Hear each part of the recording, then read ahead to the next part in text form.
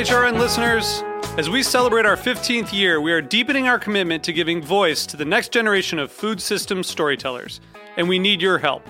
Our internship and fellowship programs help activate new possibilities for underrepresented and underestimated young people through experiential journalism, audio engineering, and production training. Through these unique programs, HRN helps food equity stewards build essential workforce readiness skills that expand their potential and foster economic mobility. Please consider supporting these critical programs. And with a minimum donation, you can be entered to win a dinner for two at an amazing restaurant in one of 8 cities and tickets to a concert at a great venue in one of those cities.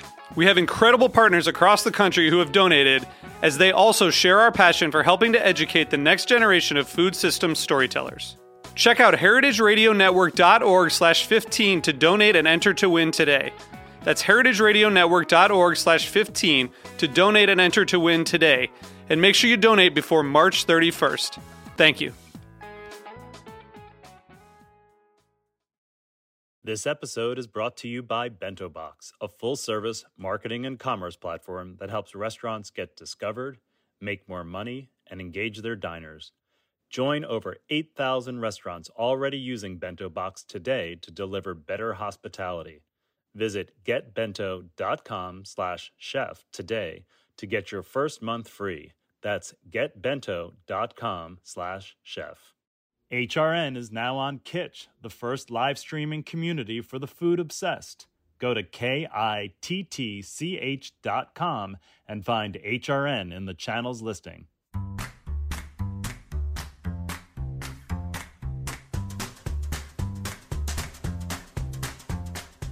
I'm Allison Kane, and welcome to In the Sauce, a podcast about building consumer brands from the ground up.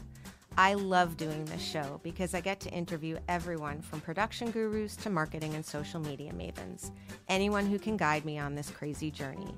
This is the story of building Haven's Kitchen sauces, but it's also the story of every growing brand because we're all in the sauce. Today, I'm speaking with George Milton, co-founder and CEO of Yellowbird Foods, the spunky, spicy, Austin-based hot sauce brand made with real fruit and veggies. Yellowbird has a cult following obsessed with their fresh, innovative flavors and limited editions. They're available online, on Amazon, and about 11,000 stores across the U.S., including Whole Foods, Safeway Albertsons, H-E-B, and Walmart. Welcome, George. Thank you so much for having me, Allie. Well, I'm really happy you're here, and I'm excited because I think it's your 10-year Yellowbird anniversary. It's our bird anniversary, but you're close. It's your bird anniversary. So I had a lot of fun researching for this one. I don't know if it's just America or capitalism or what, but there's just there's something great about two people wanting to eat something better that they love, starting, in the garden, making it in their kitchen. You put your cell phone number on every bottle, and 10 years later, you're in 11,000 stores. It's just, I don't know, there's something just wonderful about this story. And I think kind of the reason why we have such a culture of entrepreneurship, because it is kind of a dream.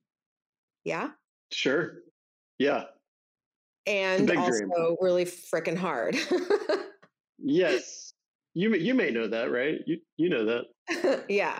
Well, I'm recording this literally on my bed. So just for anyone who thinks that I'm just gallivanting around, I'm literally just today was a big day. I'm just lying down for this recording for this one. But let's go back because, I kind of, skimmed over it, but basically it's 2012.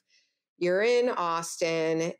You were with your girlfriend at the time, who's now your partner. Yeah, she's my partner. She's my partner. She's my co-founder. Yeah, we're partners in every possible aspect of the word. In all the aspects. In all the aspects. and you wanted a clean label hot sauce that wasn't just, kind of crappy, and you wanted it to have real flavor. And I mean, was there not enough hot sauce out there in Texas for you, or like what happened? Yeah, people ask me that all the time. Like, isn't there already a lot of hot sauce? And there is a lot of hot sauce. There was a specific thing, like because we started it just organically, like we started it, I mean, literally organically, but like we started it to make something that we wanted. Right. So we weren't thinking about the fact that, quote unquote, the market is crowded, or like, oh, it's really saturated. So, like, we weren't thinking about it like MBAs. We were just like, oh, we really like these more Eastern style chili sauces that are thick, and, squeeze bottles, and, sriracha, and, sweet chili sauce and things like that. Yeah. But wish that there was a better, that there was a better version of it that didn't have so much junk in it. Yep.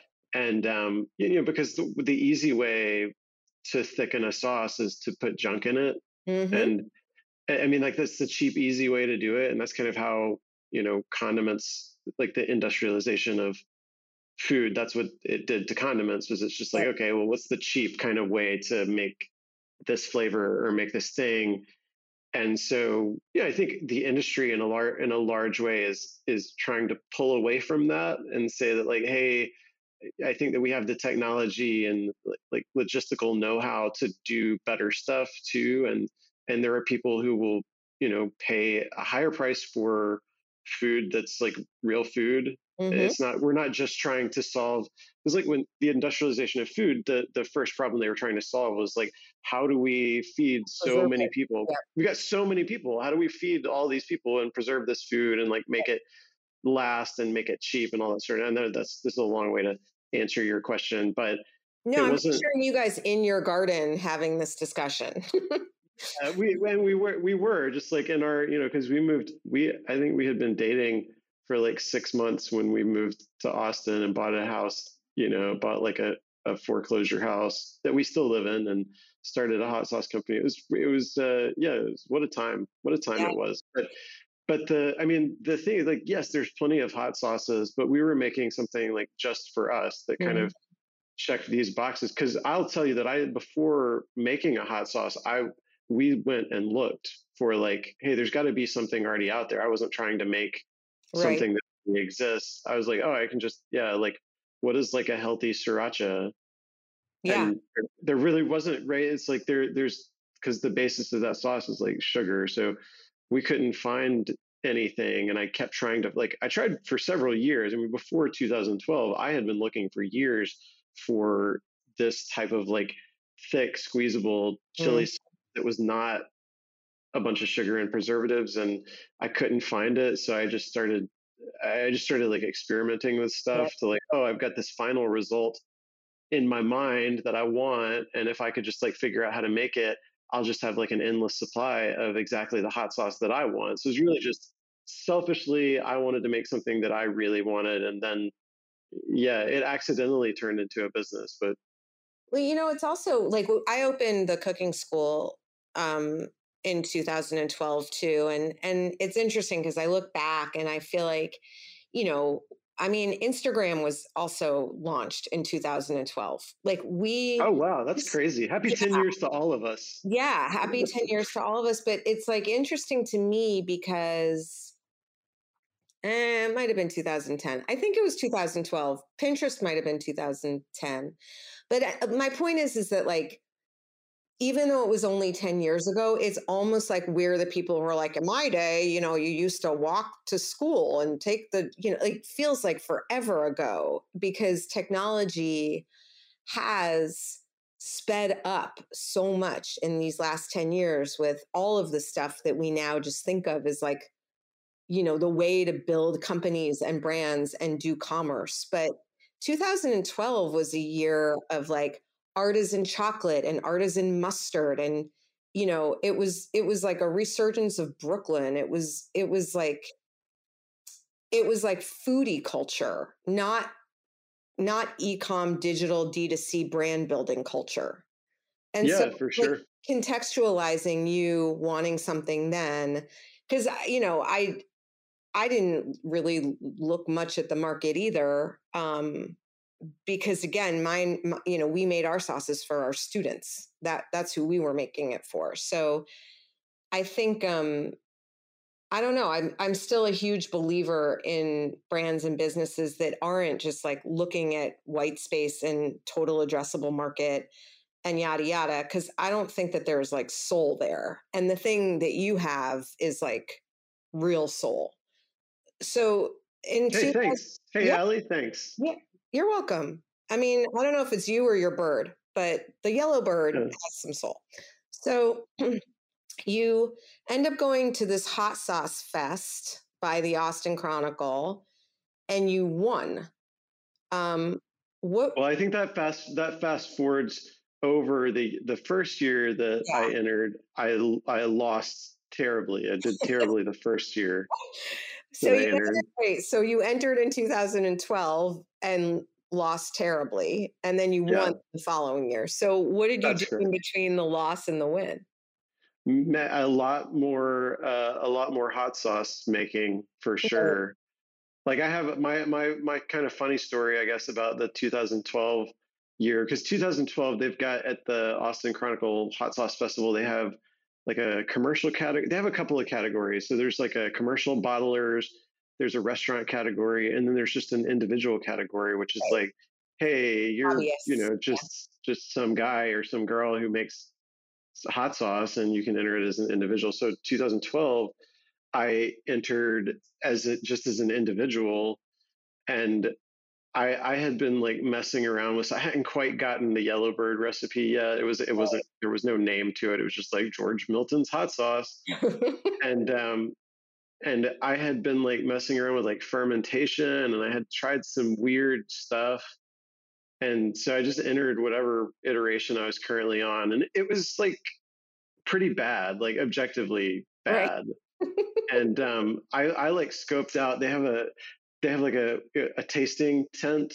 So what they at least what they were doing at the time, right? I think they've updated this a little bit over the years, but they would put everybody's stuff in like the same type of container and put a number on it. So it was all very like anonymous. Right. But I went through the tasting tent and I was like, I know what mine tastes like. And I was like, oh great, it's number 48 or whatever. So I like went through the tasting line first, and then I kind of like scoped out, like a spot where I could see the number 48. And I mean, like people like spit it out. I saw a couple of people spit it out on the ground. Like, oh wow. Not like, I saw a bunch of like, I was like, okay, well, that's maybe not it yet. And so you fiddled around in your kitchen. By 2013, did you have the name yet or no?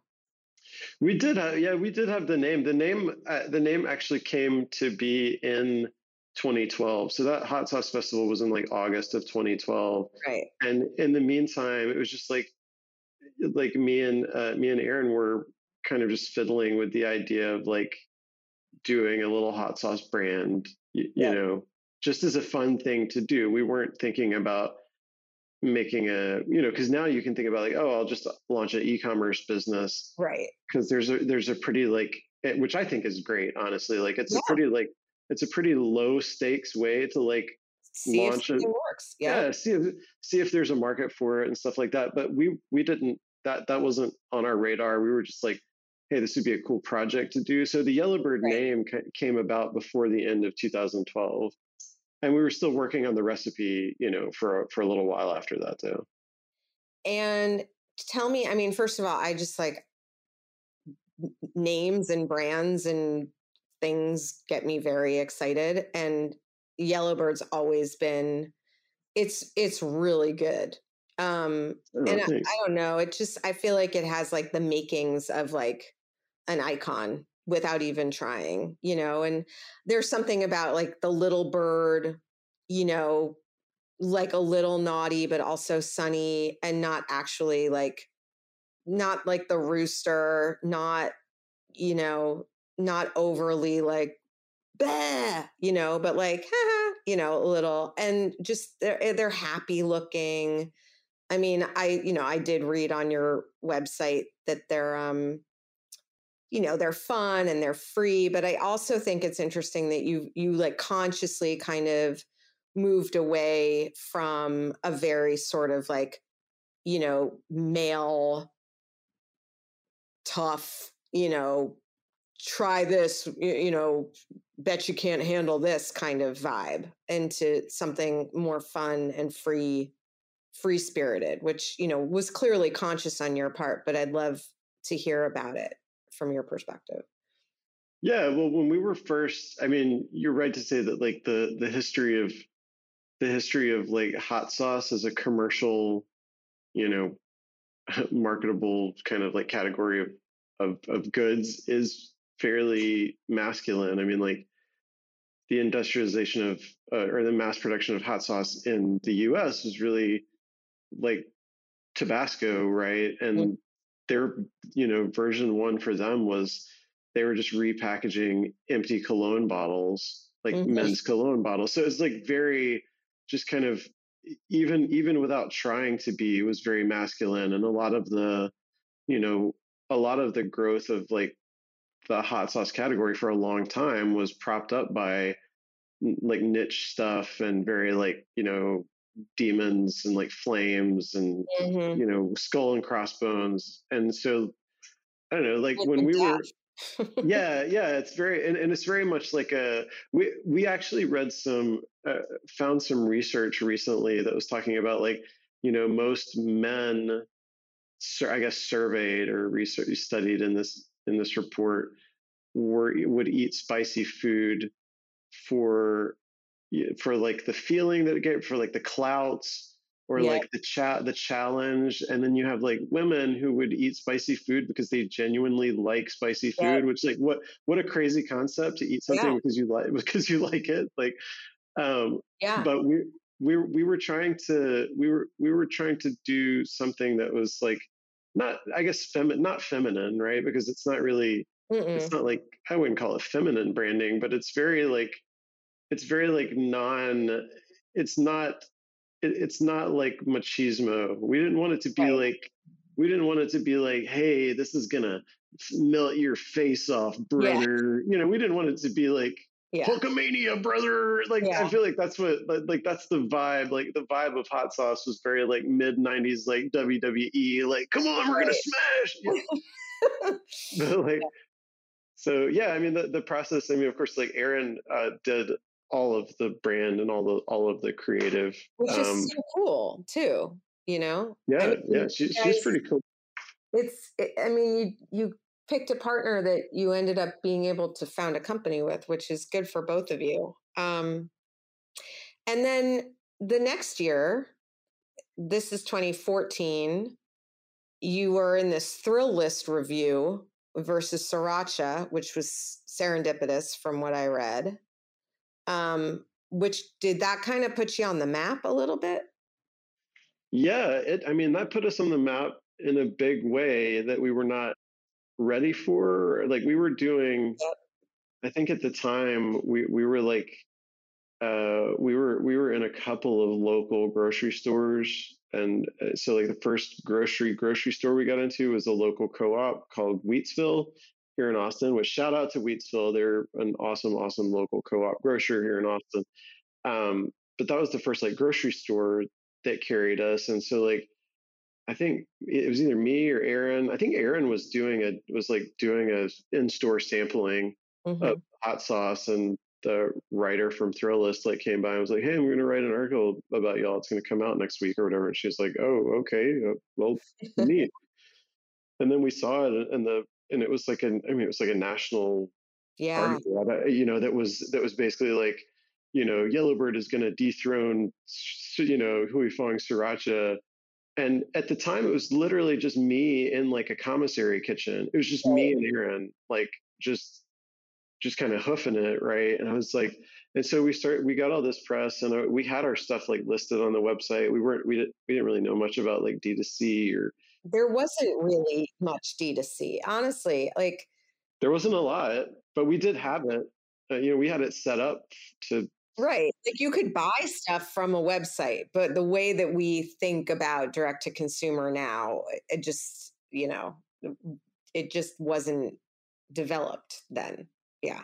Yeah, I didn't start using the acronym T2C until like, I don't know, 2018 or something. Way too late. But yeah, it was. I mean, it like blew up our website, and it was for a little while a lot more than we could. I was like in there like like cooking hot sauce for Right. 100 hours a week, and then we would be like, we'd be packing it all up and like taking it down to the post office, and they thought. I don't know what they thought was going on, but I would just like show up at the post office like every 5 or 6 hours with like another load of like hot sauce. And Amazing. yeah, it was a crazy time. And what do you think you learned in that experience? Like, and I guess the bigger question is, was that when you were like, okay, now I am going to be doing this. Like now this is sort of now my career. Like, well, I think the now this is my career moment happened when we launched in Whole Foods, and that was still, I think, probably too soon to quit my day job, but we'll get to that. okay. But I think that like what I learned with that first like Thrillist hit was we had, I don't know if I want to say thousands of orders, because I mean, it was easy for us to get overwhelmed at the time with like hundreds of orders. So Right. we had at least, hundreds of orders coming in like a day. And for a while we were just like, okay, trying to keep up with it. And it didn't hit, it wasn't for a few weeks, when it started to slow down, when we were like, oh, holy crap, like we've just sent this stuff out to, over the course of 3 or 4 weeks, like thousands of people, Right. who had never heard of us, and just kind of ordered it because they were like, oh, I got to see what this, that early adopter crowd, and we were like, oh, holy shit, like I guess we're gonna find out if I was Right. yeah, I was going back to that, watching people try number 40, sauce number 48 at the hot sauce tent, like I'm like, oh, holy shit, like I was just kind of focused on getting orders out the door, and now I realized that like there's thousands of people who I could get an email from and like demanding their money back, or being like, hey, this stuff sucks or whatever. But people people really liked it. Like thousands of people. Yeah.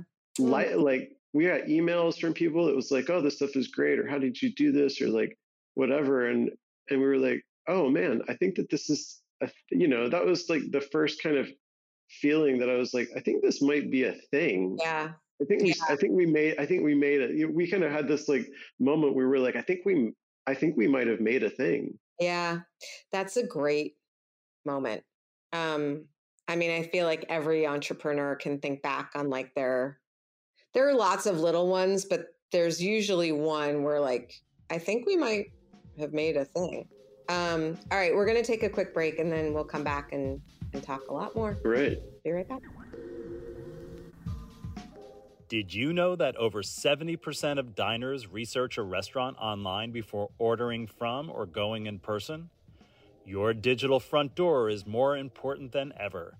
Let Bento Box design and build you a beautifully branded website. Bento Box websites provide sleek design and seamless content management, creating impactful first impressions and converting visitors into customers. And with built-in commerce and marketing tools like online ordering, gift cards, automated email, and more, you can also grow your revenue and keep your diners coming back. Join over 8,000 restaurants that leverage Bento Box to power their digital presence and deliver great hospitality. Visit getbento.com/chef today to get your first month free. That's getbento.com/chef.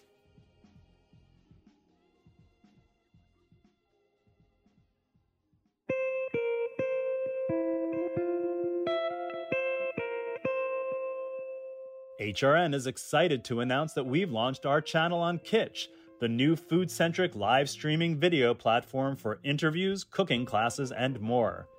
In April, in collaboration with Kitsch and the Mushroom Council, we're celebrating Earth Month with delicious, nutritious, and sustainable mushroom recipes. Check out the latest videos on our channel to see Eat Your Heartland Out host Capri Cafaro, Jupiter's Almanac host Matthew Rayford, and Item 13 host Yoram Aku Aku moderate recipe demos with chefs Jeremy Fox and Ali Rosen. Join us at kittch.com to become part of the first live streaming community for the food obsessed.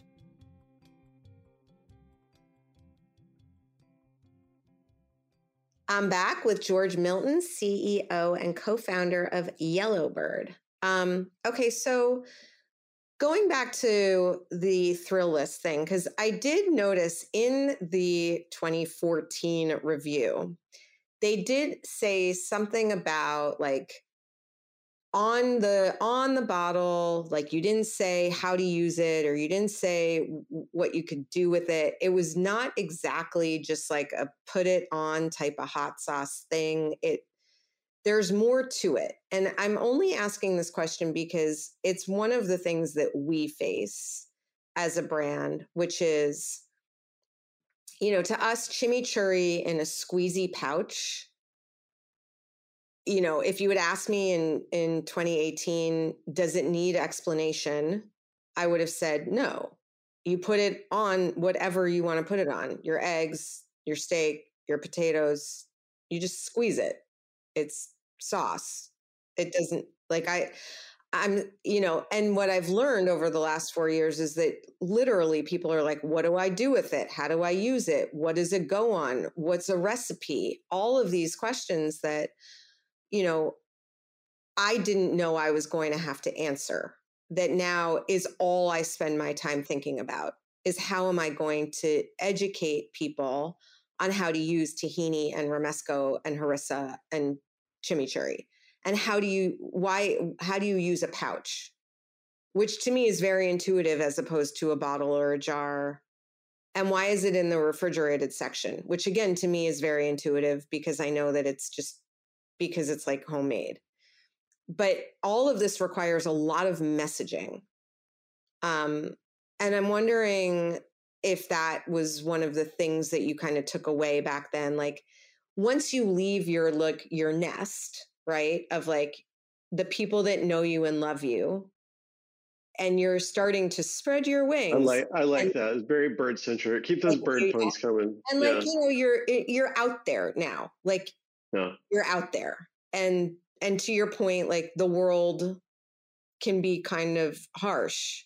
And fortunately, we have a lot more people in the world that love us than don't love us. But there's also a lot of people that just simply don't understand it because they haven't seen it before. They don't know what to do. It's not as intuitive to everyone, even though it feels like it could be or should be.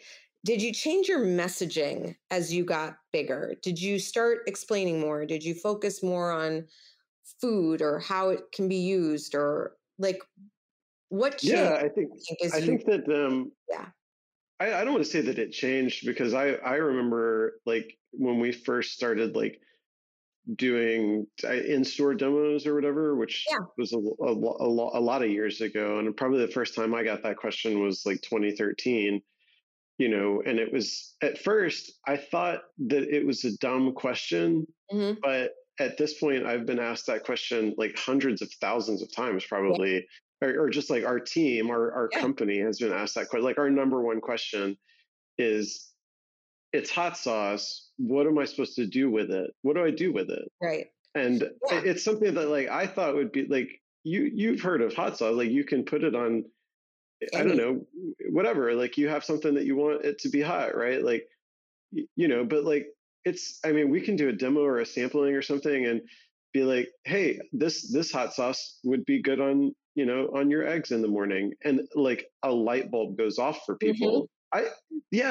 This would be good on eggs, you know? And it's like, it makes perfect sense to you, but it's like not everybody thinks about what you think about every day or what I think of, you know, like what I think about every day. And so I think about like, certainly like our messaging is like, not only what is it, but how to use it. Cause I think that the greatest trick in the world, you look at a company like A1 steak sauce, and they're like, they've got I mean, they've got all the distribution and sales that they're probably ever going to get for A1 steak sauce. So now they're trying to be like, oh, you can put it on fish too, or like put it on your breakfast tacos, or what. I mean, you like you can put any of this stuff, like anything that falls in the like seasonings or flavorings category. Like, it's amazing to me how much, like, you walk down the seasoning aisle and people are like, fish fry sauce, Right. salad dressing, you Yep. know, curry sauce, or Yep. this sauce is for chicken. This dry seasoning is for pork, and this other one is for steak. This is steak seasoning. This is brisket rub. And it's like, you look at the ingredients for brisket rub and you're like, okay, there's salt, there's pepper, there's paprika, there's a little bit of brown sugar. Like, this would be good on many things. Yes. But like, so much of that market is like, what do I do? Like, what do I do with this stuff? Because I think for the average person, like, you give them a container of cumin and it's like, okay, well, what do I do with cumin? Like, what do I do with any of this stuff? I always, it's crazy. No, I always talk about like when, because I mean, we're not only like sauces that people don't necessarily know what to do with, but they're in a pouch, which is like confusing to them, and they're in the refrigerator, which is like, what? And, a lot of times when we're talking about it with buyers, even, I always reference like Sabra in 2009, right? Like, nobody knew what to do with hummus. It was brown and it was in a tub. And they were like, what is this? And buyers had no clue where to put it. Did it go in produce? Did it go in dairy? Did it go, like, where did it go? Now there's like a 10 to 20 foot hummus set in every store across the country. So, I was talking to Jing the other day from Fly by Jing, and she was saying the same thing. Like, everyone is excited about Chili Crisp, but they don't know what to do with it. And she's like, literally just put it on everything. Put it on stuff. Yeah. But I think that consumer education piece is the big, at least for me, the big thing that shifted that minute that I was like, oh, I think we're on to something, was the same minute that I was like, oh, wait, we have a lot of work to do explaining what this is. And it was like exciting, but it was also at the same time that felt like a lot. I'm still not sure. Like, we're still working on that. I think we're going to be working on that for the lifetime of the company. I think you will. I mean, I don't think that you're wrong about that, because like, take Heinz ketchup, for instance. Like, there are people who use ketchup on other stuff besides burgers and fries, and we all think that those people are crazy, but it's just like sauce. You can put it on anything. Yep. But like creating context. And I like the Fly by Jing videos. I really like, because I think they do a pretty good job of like concisely connecting, like, hey, look, we source these different ingredients, we put them in this jar, and then you put it on anything. And they kind of like tell that story over and over again in a concise way. So I like that. I think that they're doing cool stuff with like educating people on what it is. I mean, Chili Crisp isn't new, right? But somehow they've like, hot sauce isn't new either. But like somehow there are, folks in the category who are like revitalizing the education of it, right? Because like I would say that, the like Tabascos of the world have kind of, they kind of are what they are. People aren't really doing new stuff with Tabasco, and Tabasco is not really giving people any new stuff to do with Tabasco either. Because I think that there's kind of two ways that it can go, right? Like, the brand can tell you, here's how you do it, or like, just like culture can tell you, like, people can create things on their own. I think that if you just wait for like culture to kind of make your stuff relevant, I think that you're going to like go out of business before that ever happens. Right. But it does seem though that like in the hot sauce world, culture has definitely been a nice tailwind. Like, I think, the market, even though, like you said at the very beginning, it's not like you and Aaron were like in the garden thinking about like the addressable market and like the growth of the market and like where you fit into the market. But now that you're in this business and you've been doing it and you're in 10,000 stores, you probably do think about the market a little bit, and it just keeps growing. It's a big market, and I guess I think that seems to me to be that culturally, at least the American palate has expanded a lot in the last, 20 years, certainly the last, 30, 40 years, has gotten, has changed from, just a diversity perspective, where people are from, what kind of foods they grow up on. People are much more interested in global flavors, but I mean, how do you think about it just when you do think about the market and, the category and the opportunities and regionality and all of it? Like, how do you usually think about it if you were sort of going to just like give a blurb on like your place in the market and the market in general? How do you think about it? Well, I mean, I do think more about the market now than I used to, but I mean, the market in general, like every brand that can add a spicy SKU is gonna do it, right? Yeah. It doesn't make sense for every brand. Like maybe if you're an ice cream brand or a kombucha brand, but even ice cream brands and kombucha brands are adding, spicy ginger tonic Mhm. or spicy habanero peach ice cream. What you like?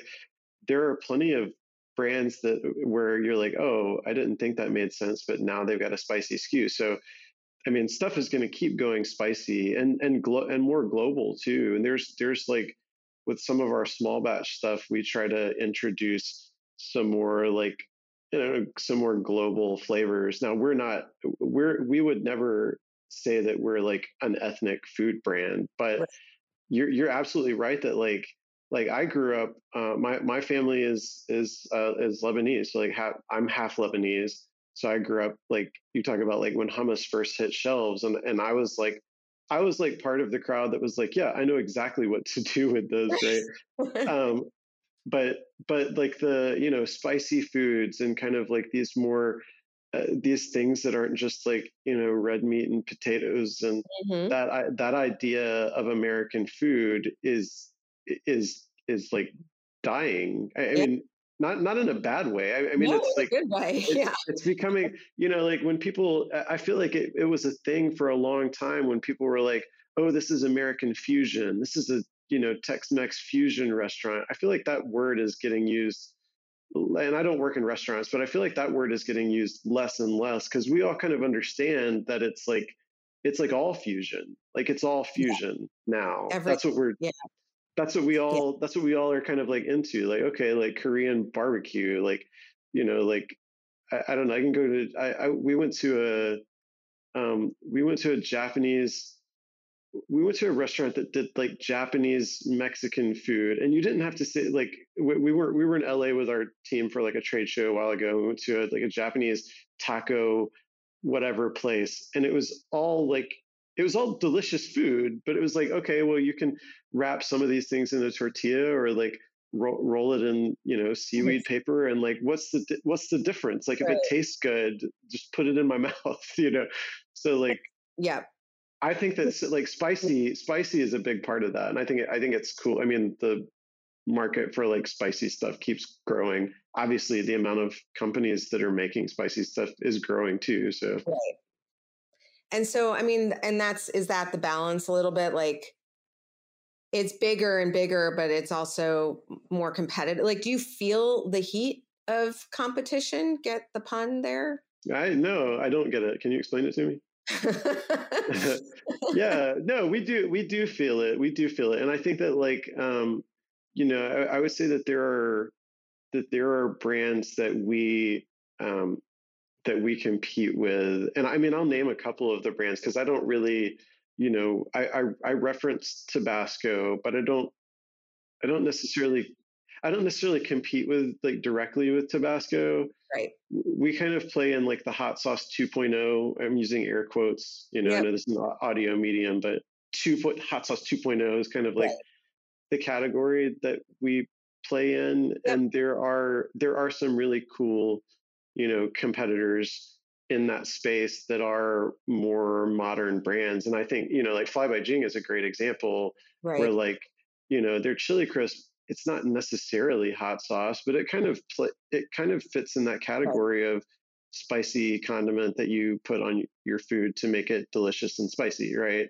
And it is like their message is clearly that it's for like the modern consumer, right? Yep. Like there's not, there's nobody putting this on like nursing home food anywhere. And that's kind of like, I would say that there's companies like, I don't know, Mike's Hot Honey is a good one. Truff is a good one, where you've got these brands that are looking for a more modern angle on like what does hot sauce mean. And so, yeah, the like competition is real, but it is, it's exciting too. It's exciting to be like part of the, it's like if you open a restaurant, like if I opened a restaurant and I was competing with like, I would not open a restaurant and think about competing with like TGI Fridays, right? Right. That's kind of like, okay, whatever. Like if I opened a restaurant, I would think about competing with like chefs and like modern, like cool restaurants, I think.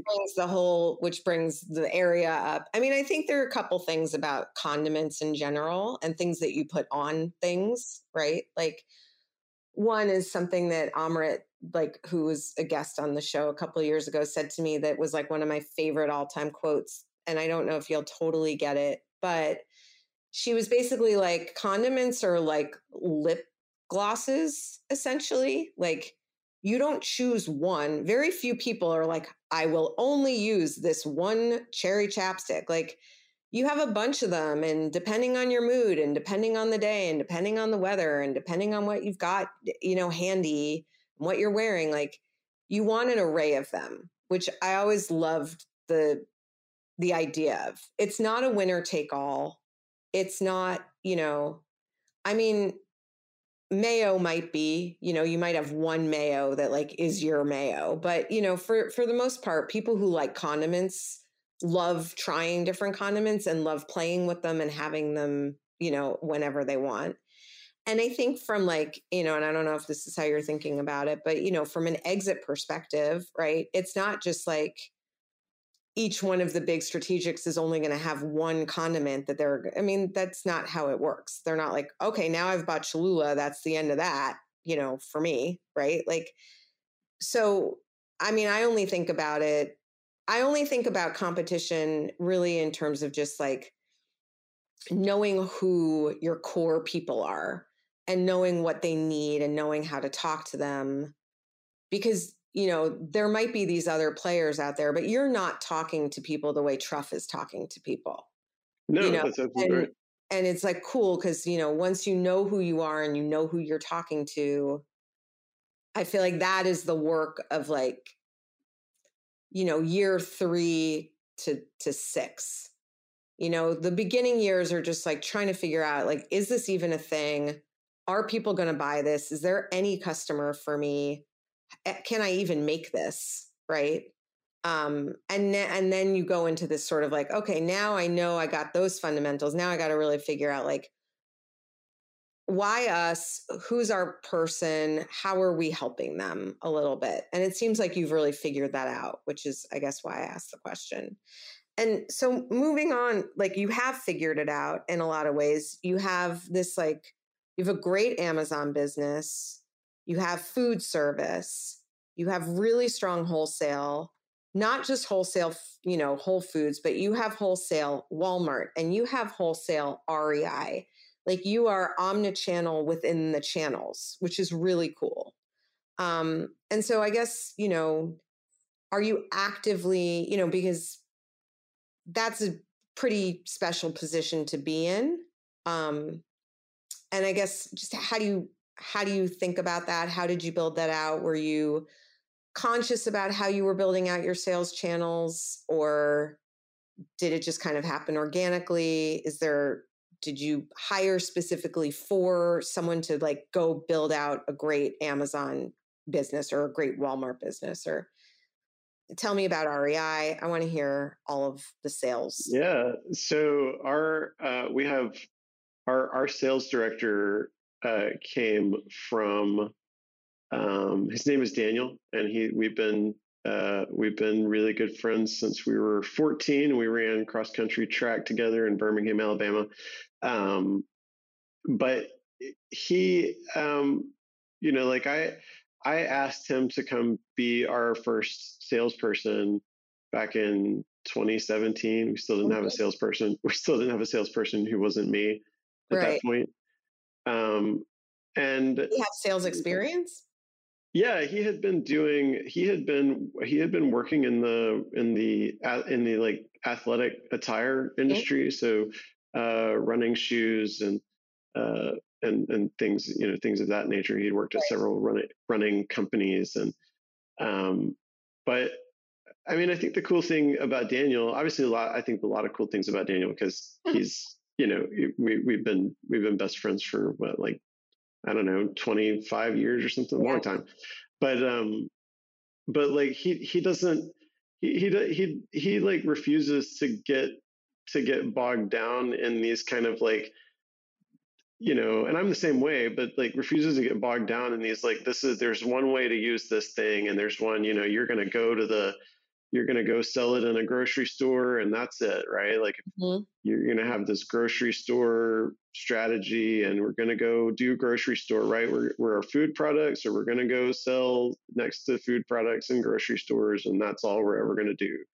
So, I mean, we like the development of our sales strategy, and like, I'll put that in quotation marks, because it wasn't like, it wasn't like we launched with like a, in 2013 with like, here's our go-to-market strategy. Right.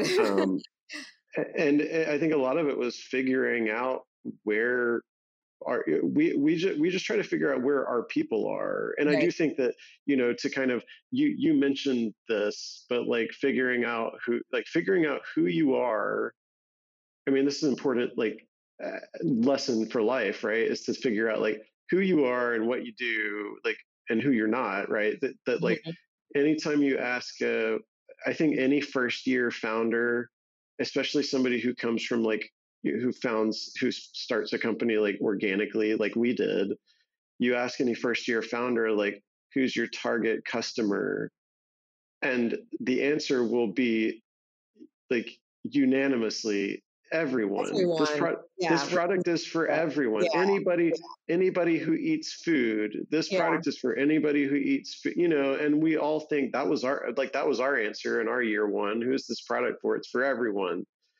And like, you can't, that's wrong. It's not for everyone. The first thing I say when I'm talking to people is like, please don't say everyone. Please don't say everyone. Please don't say everyone.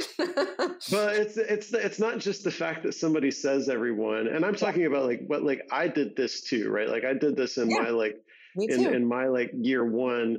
It's not just the fact that people say my product's for everyone.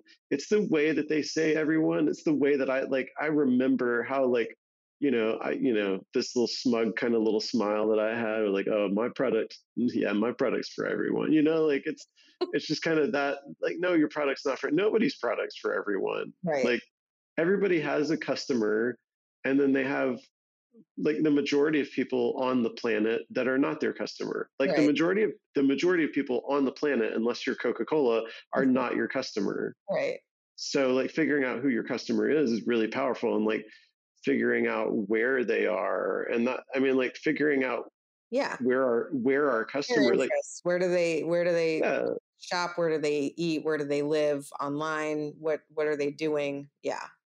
And so like that really informs like the types of places now that we go after. And I'll say that like I want to give Daniel plenty of credit with REI, because like he was like, hey, I want to pitch REI. And I was like, that sounds ridiculous. Like, they're not going to carry hot sauce. And he was like, look, I've got a theory that our customer is there, Yeah. right?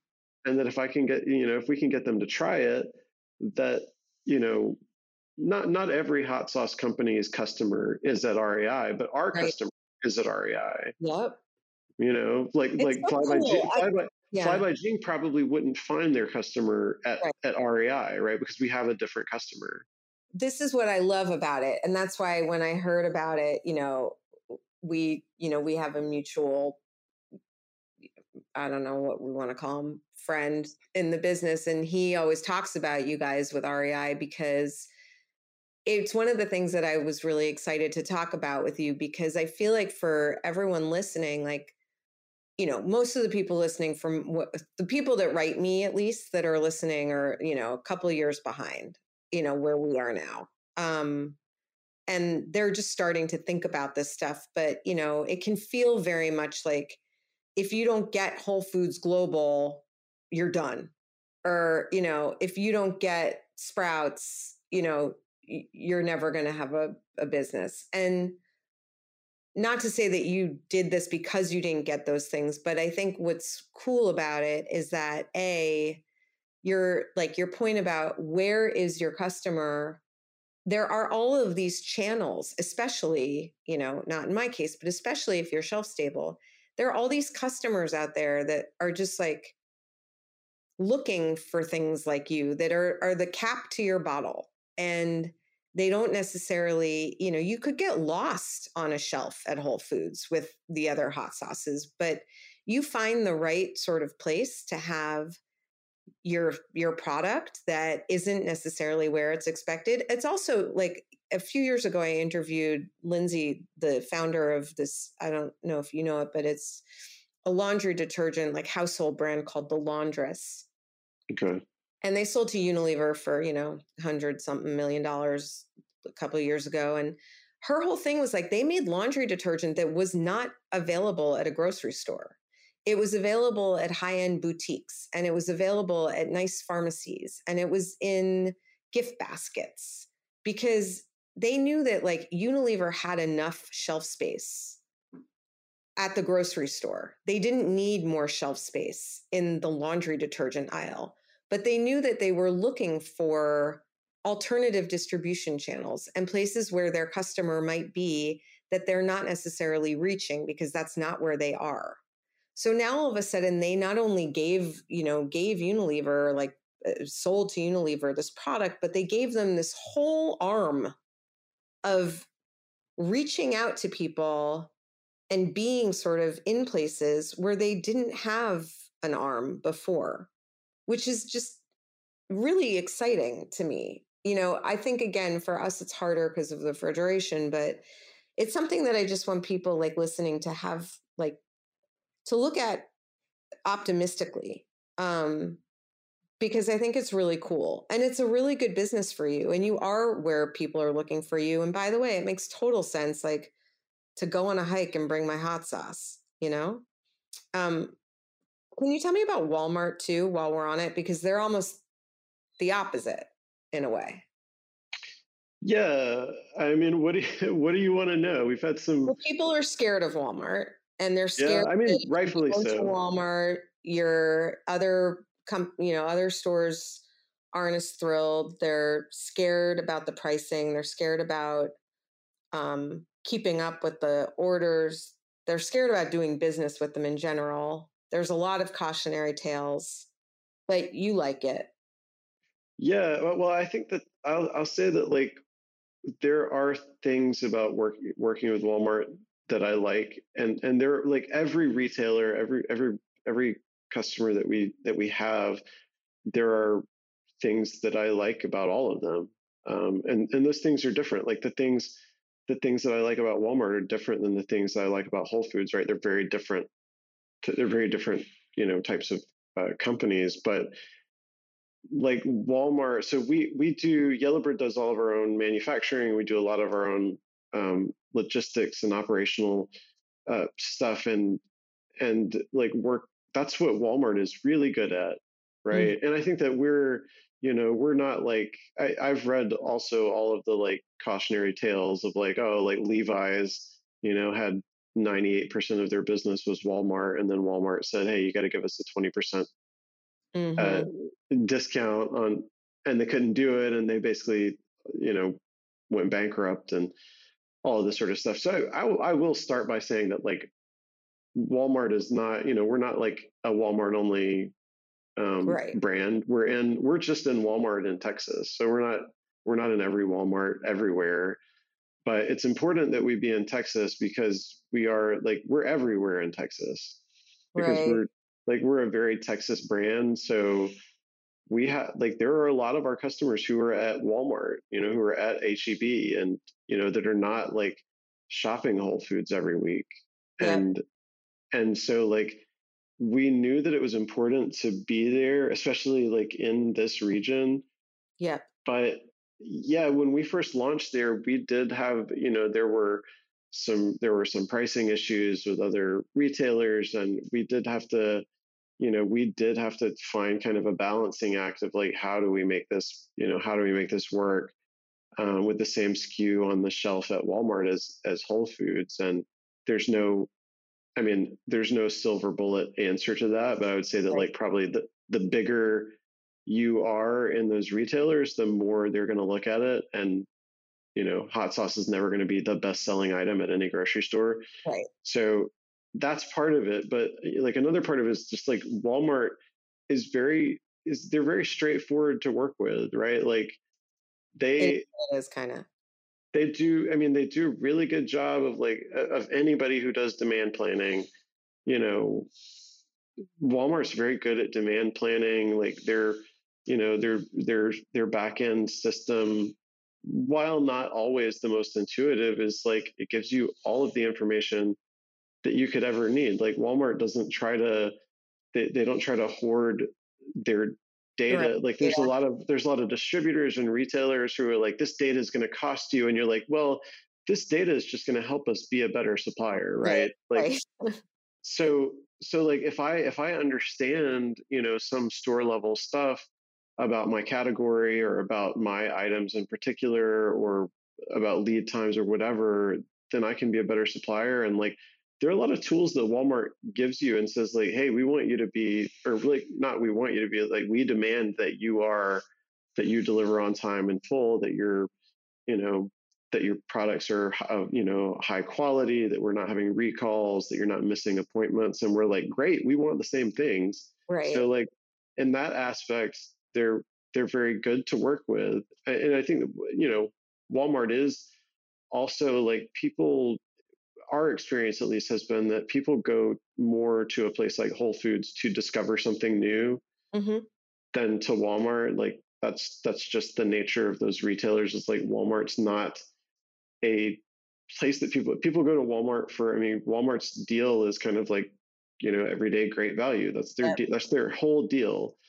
So like Whole Foods is kind of like a wonderland for like a food wonderland for adults. You go there and you want to discover something new, and you want to smell what it smells like at the bakery, and like, oh, what beer is on tap today, or like you want to have like a good time there, but that's not the reason that people shop at Walmart. And so like we have a harder time at Walmart, like driving trial, to do some industry speak. Like it's way harder for us to get somebody to like pick our stuff up off the shelf at Walmart. Whereas like, it's not, I want to say it's easy at Whole Foods, but people are there for it. Like if you just go, I know that I said this about like the hot sauce festival, and now it's just going to sound like I'm a creep, but like I will like go watch the hot sauce section, at some of these different stores. And you can watch like at Whole Foods, people will like see the colors and the different bottle, and they want to people want to touch stuff and turn the bottle. Like, how does it feel in my hands? And what, let me read the ingredients label. And when you go watch the hot sauce set at like Walmart, most people in Walmart like go straight to the price per ounce. What's my price per ounce? Yeah. What and that's harder to sell on especially if you've got a higher price per ounce than some of the competition. And you certainly have to be ready for it. and have your real ducks in a row, to be able to handle that. I mean, I think, going back just for the last couple minutes, like, I always talk about this, but the first thing I learned about when I was studying, food policy and agriculture is just, you don't plant one seed. You can't. Like, that's why you get potato famines and blights. And that's, monocultures are just deadly for a lot of reasons. And that's why any opportunity to have like a couple of different things growing at the same time is just smart. I really love that analogy. Monoculture. Yeah. Monoculture as an evil thing is like, it's a good analogy for. I think it's a good, diversity argument, just in terms of like everything, right? Having different things growing in your company at any given time mean that you will have protection from the blights, but you'll also have enriched soil and, like lots of different ecosystems. And, so what I'm just looking at it, and it's like I said, you have bottles in restaurants, but you also have high-end grocery stores, and you have more, value grocery stores, and you also have non-food stores, and you have Amazon, which is cool, and direct. So anyway, congrats on all that. Before we leave, just, anything that you wish someone had told you, or that you would like to share that you've been thinking about. Like I said, a lot of people listening this has become sort of a podcast for like food incubators and things like that. Like I'm thrilled to hear it, because it really isn't like how I built this. It's like, how the bleep am I going to build this? Because it is hard, and it just got a lot harder. So if you could just, speak to the people directly, what do you want to tell them then, who are 5-7 years behind you? Yeah. I think that we've talked about it a little bit today, but when we look at marketing and advertising, the most expensive thing that you can do when marketing a product is steal somebody else's customer. Like it's the most inefficient thing that you can do, is steal somebody else's customer, is say, I'm going to start a business where I steal all of Cholula's customers. So that's a very, very smart, astute point. Yeah. Well, it's just like, you can just look at like marketing data, which is really great. Like digital marketing data is just so much greater than like what you could ever get from like advertising in store or on TV or whatever. But like, that's the most inefficient thing that you could do. So like finding your own niche. I'm trying to think of a way to say this concisely, but like finding a place where you can succeed, even if it's very small. Being able to build success upon success. That's what you want. Like what you don't want is to go out and launch 4,000 Walmarts and then do mediocre. That's not what you want, right? What you want is to sell to 100 people at a farmer's market and crush it, and take that success and go sell to 1,000 people from a website or on Reddit or Etsy, and then crush that, and then go into like a regional grocer and then crush that. I don't want to say like always be crushing, but just like it's like having a success, having like and not everything that Yellowbird has done has been a success. So I'm kind of saying this with like, look, I've done this. I've gone into the places that we knew weren't going to be home runs, but we did it because it's more distribution, and that kind of seems like a good thing. It's not always a good thing. Like sometimes all the time, the best thing is to be successful where you are. And if you don't know, like if you get an opportunity to be in every Sprouts, well, use that opportunity to be successful at Sprouts. And if you don't know how to do that, if you don't have the resources to do that, then say no to them. Yep. You know? Yeah. No, and I mean, the only thing I'll add, because, you know, sorry, Armin, we're going to be a couple minutes late. The only thing I'll add is like, that is why, you know, it is the, I think, more sustainable and more likely to succeed way to build. And it takes a little more time and a little more money on the front end, right? Like you can go and you can raise $1 gazillion to go launch something in a gazillion places, and it could hit, but it might not. And, you know, this way, I mean, this is how we did it too. It's figuring out your people here, and then there, and then more, and then so on. And it's a little slower of a ramp up, but by the time you're in that stride, you really do know who you are, who your customer is, why they love you. You know, I sound like a broken record because I kind of say it almost every week, but it's just really obvious to me after doing this for almost 4 years, the companies that I've talked to that have done it that way are really thriving, are soaring, to put it into bird speak. Let's keep it in bird speak. I would just like all speak to be in bird speak. Okay. Well, you should come work here then, because that is what we do exclusively. I love it. You know, my daughter, her like emoji, like her like I am thinking of you emoji, or like her any like I kind of need help emoji. She's 20, is like the chicken, like the little chick like coming out of the egg. That's like our little code emoji for each other. And then every once in a while it's a duck, but it's usually in the bird family. I like that. Just not that anyone cares, but I thought I'd share. I care. Aw, thanks, George. And thank you for coming on. This was really fun. It was really fun learning about Yellowbird.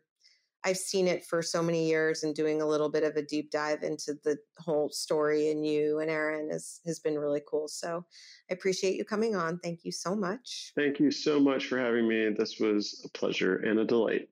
Awesome. Armin, thank you as always for engineering.